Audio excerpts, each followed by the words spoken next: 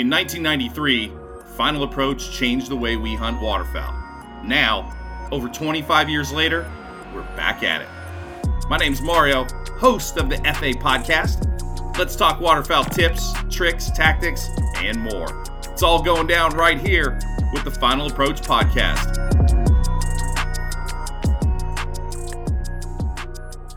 Special guest this week, we're talking snow geese, and we're talking about Brad Fenson, who is an outdoor writer, freelance outdoor writer up in Alberta, Canada. Kills more animals than anyone I know throughout the year and knows more about snow geese. And that's where I pretty much have learned all my snow goose tactics and tips and whatever. He is the Arctic bird killer. How's that? That was a pretty good intro.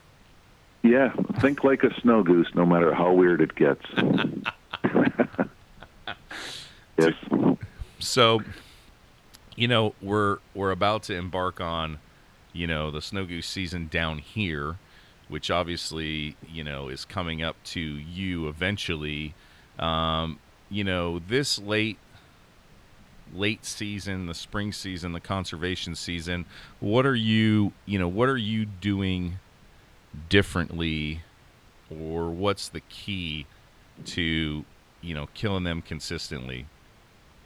Well, the key is to hide, and it's harder in the spring because our heavy snowpack makes our fields look like flat pancakes, so everything stands out. Right. So the key is to make sure that you're either dressed in white and sitting in the decoys, or if you're using a blind at all, make sure you scrub it in, but with material that is out of the field, that is bleached by the sun and all the extra snow and everything else. Because if not, you stick out terribly. When you're, you know, so let's take, so that is absolutely key. Let's take a step back, though. What are you looking for when you're scouting? Like, because you're going to run into a lot of feeds, right? You're going to run into a lot of birds in a lot of different places. So what are you looking for if you see 5,000 here versus 5,000 there? Is there something that'll tip you off to say we're going here? You're asking me to give my trade secrets now. Well, okay, so you don't have to get that in depth. Well, that's probably the most important question spring conservation snow goose hunters need to ask. Because you go out spotting, and the birds will drive you insane. Well, sure. There'll be 10,000 birds in one field, and an hour later they're going to be over in this field, and 2 hours later they're going to be in another field, and they just bounce, and they bounce, and they bounce. But they're very consistent in terms of where they bounce. So you know this because you were up on other years. You set up, you find them, you find a good source of feed, you check the field, make sure there's lots in there for them to eat, and then it's a patience game. Yeah. Put in your time. You will come up in the rotation that they're bouncing in that day. Sometimes you're going to have birds at first light or even before legal light swarming you and coming in, and you get some shooting. As you experienced a couple years ago when you were up here, we had a flock of 300 adults, there were no juvies in it, that circled us 3 times and then came in, and some of them were landing at our feet, and the rest of them were right on top of us. And that was at just before noon, like lunch hour.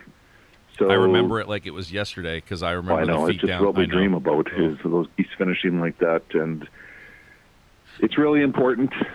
Watch the birds, find one field that you're confident in, and watch the rest of the rotation. Right. Because it could mean another hunt, another day or two down the road. So there's no doubt if they're in a certain area. There's no doubt. You know, the thing that I kicked myself in the pants for that we didn't do that year was we never hunted the water /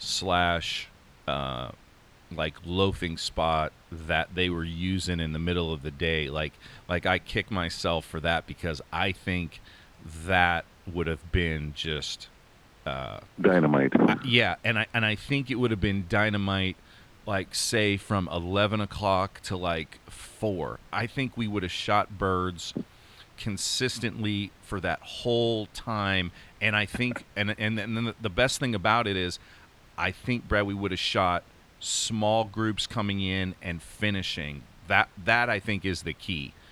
Right, finishing without even circling, because water Yes. up here in the spring is their safe zone. Nobody bothers them. Nobody hunts them. Right. And, they got lots of time in big groups to look you over in a field. That's right. But when they're small groups, singles, doubles, fives, tens, 20s, coming back to loaf during the day, Yep. and they're using some type of staging water, which is usually snow melt in the middle of a field.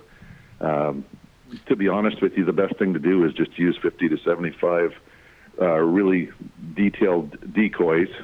Use the natural hide that's around edges, and sometimes those can be the absolute best hunts you have. Yeah, I mean, if we would have set up some floaters on the water, because it was just sheet water. It wasn't real deep. It wasn't a big reservoir. It wasn't anything like that. If we would have had set up some floaters and then mixed in the full bodies, and there was a ton of grass and brush around that we could have brushed in the layout blinds, just ridiculous. We would have been just. That's I think that's the one I kick myself in the ass for every time, because I go, man, because that would have just been just ridiculous and fun. Oh my God. Right, and a shoot like that is an all-day affair. You can set up, because from being up here with me, a lot of times you're in a field in the morning, and the birds come off the roost, and all of a sudden you have like 8,000 to 10,000 birds swarming your field or going over top of you, and I make sure I tell all the guys, do not shoot. Because 1,000 birds in one group, it means that you're busted and done for the day. That's right. But we've had them come over us, and just it's awe-inspiring. Just sit there and enjoy it. That's right. And then those birds trickle back. You're on the bounce. It's almost like they saw their buddies down there in that field, and they're like, oh, yeah, well, I'm going to go north of here and get some barley, and then I'm going to come back over here. And that's exactly what happens. An hour later, you get a couple coming, or there's a couple late birds coming off the roost, and they see you, and you start having success. So it's a bit of a patience game, and, do yourself a favor. Leave those big groups alone. Yeah. Because they've been hunted for 9 months. They know what the bang is. You're not going to have them come back an hour later if you're shooting at them. No. You have to. It's just like anything else throughout the year, whether it's a big group of ducks in your area or dark geese or anything. Like you lay into a group like that, you're done. I mean, I've yelled at guys, at the duck club and out hunting, and just go, don't anybody even move on that group of birds, because you shoot into that group like, okay, if there's 5 shooters, what are we really going to shoot? If everybody doubles, we shoot 10. And if there's a couple hundred, say there's 500 birds in that group, like we just blew up 490, for nothing. So, right. For 10 birds, and if we shoot 10 birds, that's if everybody doubles, which is probably not going to happen. So I always just go, yeah, don't even move. Just let them go. Like you said, enjoy the show, look at it, enjoy it, and just say, see you guys in an hour when you start trickling back in smaller groups, Right, and it's just a mindset. You got to understand what the birds are doing. When they leave central and northern Alberta, they fly nonstop. They usually wait for a full moon, or when there's almost a full moon. They fly nonstop to their nesting grounds. Right. There's nowhere else to feed. There's nowhere else that's open. Right. But the bounce is part of their physical conditioning to get ready. So they want to do lots of flying and prepare and build those muscles and eat lots, and that's what they're doing. So it's all part of their game, because when they leave Alberta and or Saskatchewan and head north, there's nothing else. It's a long go, man. Right. It's right. Well, you're talking over 1,000 miles probably.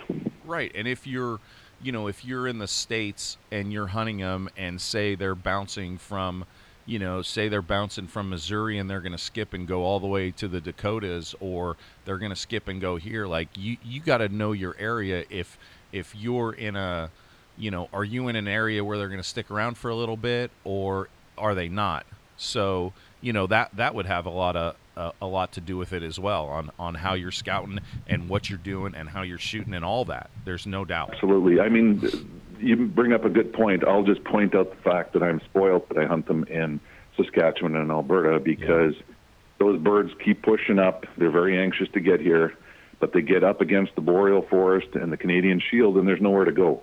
Right. There's nowhere to go until they can bounce all the way up to their nesting ground, because it's just all frozen tundra covered in snow. There's no feed. There's no open water. There's nothing. That's right. So it's not like trying to catch the bounce coming through Missouri. Those birds come here and they're going to stage, somewhere between 2 and 5 weeks. Right. And they do get antsy, but they bounce around, and you see that. So, what we often see with the snows here is they bounce anywhere from 5 to 10 miles at a time. So you'll have a group of birds working an area, all of a sudden they disappear. Well, if you go for a drive 10 miles north, all of a sudden, there they are. Right. Yeah, so they're just slowly bumping north, knowing that they're waiting for the right weather conditions. And I don't know how they know. They just but those do. adult birds that have done that migration year after year after year, they can sense when it's safe to go up there, which means there'll be food and water, and they get right down to business, because they have to nest, rear their young, and then get back out before it freezes up. Right, and we're going through that right now with we just had a big snow push and a weather push. So like some guys shot some birds in Missouri, and then it went to like 0 degrees or whatever. The high was like 6 or something, and then those birds just went right back down to Arkansas, or even more south, to Louisiana or low, you know what I mean, because of the snow push. So they're going to, no matter where you are, they're going to hover that snow line, the freeze line, whatever you want to call it. So you need to be prepared. Now, when it starts thawing out and you start getting the warmer days, you better be ready, because depending on what the weather's doing, they might hop quick. They might stay near you only for a couple days. They might stay for a couple hours if you're very unlucky. It could happen. Oh, absolutely. It's very interesting here. Our season opens on March 15th and runs till June 15th. And I have been in southern Alberta mid-March and photographed snow geese standing in the snow in stubble fields. Right. There's never a lot of them. Sometimes there's like 15 to 50 in a flock, but they're all adult birds. So they're probably those old adults that are just anxious to get up there. They know their timeline is tight, and it's go, pushing it all the time. Well, they want to be end of our season. The latest I've actually seen birds was June 10th, but they were all juvies. Heading north, not having to worry about breeding that first. Right. And it's, take your time, have some fun, See the sights. Like spring break, they were just, down south for this warm weather and stuff, and they're taking their time going back north before they molt out. Well, I think the adult birds are like, hey, last year we didn't get a good spot at the campground, so we need to get up there a little earlier and get our spot. So, who knows what they think, but like you said, they are so on a timeline and on a clock that it is crazy, and they know and way people more. Don't realize how inhospitable their nesting grounds can be. Right. Like it. Well, you've been there in read photo, a book on right? Expedition that was frozen into the Northwest Passage for 3 years, and they sank. But those birds are actually, a lot of them are nesting actually north of that Northwest Passage. There are some in northern Manitoba around Arviat on the west side of Hudson Bay, but a lot of them are right up near the top of the world, basically. Some of them actually go right into Russia. So the weather can be really challenging. For them to get up there, it's like a ticking clock the whole time. Got to get down to business, got to lay the eggs, got to, nest the clutch and get them going, and hopefully they're all flying so they can get out of there in time. Yeah, I mean, it's Mother Nature is pretty impressive on something like that. I mean, they are on a clock, and that's that. And they, like you said, they got to get down to business and get it and make everything happen to preserve this species. And I almost think sometimes that that snow geese are like wolves. That the more you pressure them, the more they feel the need to keep the species going. Because they, like you said, they're on a clock. They got to get up there. They have to lay the eggs. They have to get the next group going. Like, I almost think they are such intense breeders to keep the population going. I don't know. That's how I view it sometimes, that they're that intense. Well, a lot of it is a barometer for our environment. The Arctic has been warming significantly, so there's actually more summer than they've ever experienced before. There's warmer temperatures, better conditions.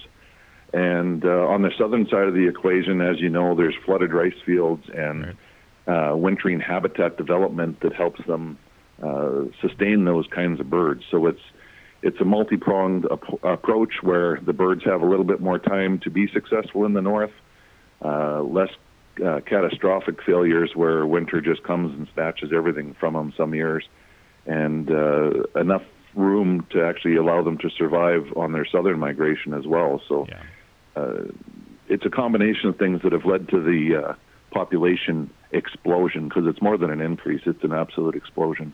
Well, there's no doubt there's a ton of there's a ton of birds. And then, 2 years ago when I was up, before all the pandemic and the whole thing and couldn't come up and the whole deal, I mean, the amount of adults that we were seeing and the amount of adults we were shooting was just incredible as far as juveniles. I mean, it was unbelievable. And then, then we jump over to Saskatchewan, and the amount of Rosses, the explosion in the Ross population was mind-blowing. Yes. Being in front of them or on the line they want to migrate through is critical to seeing, certain numbers of different species. Like that hunt in Saskatchewan where the Rosses were just so plentiful was just like, those are days that are magic. It was unbelievable. That was a good time. And, as we're piling them up, it's like, holy God, Ross. Oh, there's actually, if I snow. remember that correctly, we were piling up the empty hulls, but not that many birds. Yes, and I could absolutely agree that it wasn't our side that was piling up the hulls, and not the birds, because you and I were on the left. Yeah, we did very well. Okay. It was fun. Yes. But, we had some. We ended up with 52 birds that morning, and there was only 2 adults. Yes, and we had some juvenile snow goose shooters as well. You know what I mean? So that's okay. Yep. They were getting the hang of it as we were getting to the end there. That's okay. Exactly. It's all fun, and the ammo companies love us. Federal loves us to death, especially when we're doing stuff like that. Oh, you guys shot a couple cases. That's awesome. Keep it up. Yes, we will. We will keep running it dry. Don't worry about that. So we're talking to Brad Fenson, outdoor writer and snow goose, killer and animal, chaser. Like, I don't even want to talk about how many big animals you've. That's another podcast. But Brad does very well on the birds. He's in a great spot and does a lot of traveling, and is also down here in the States a ton too. When the borders are open and everything is normal, doing articles and doing everything like that.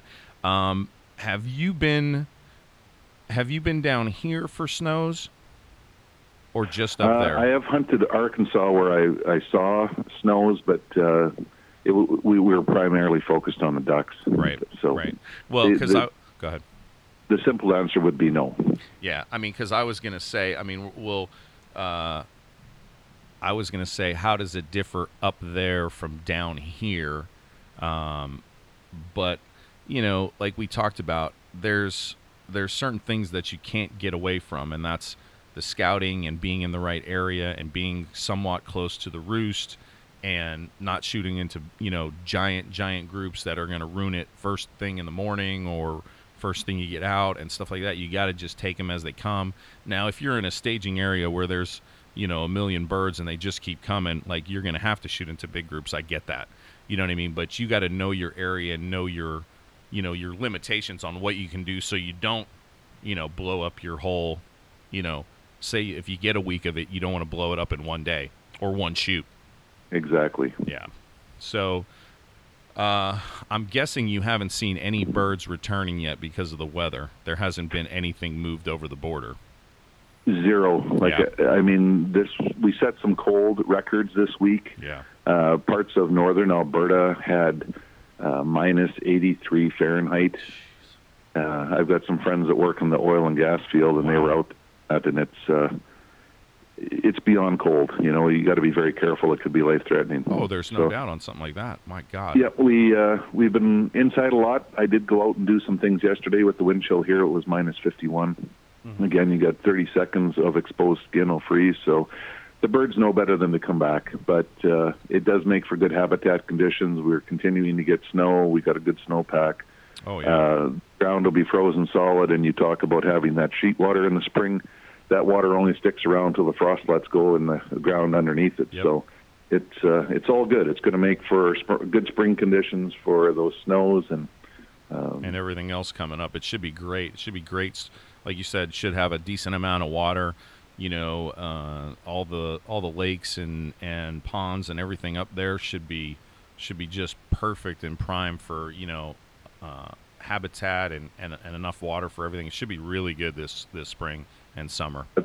Yeah, we always have our fingers crossed. That's right. That's all you can do.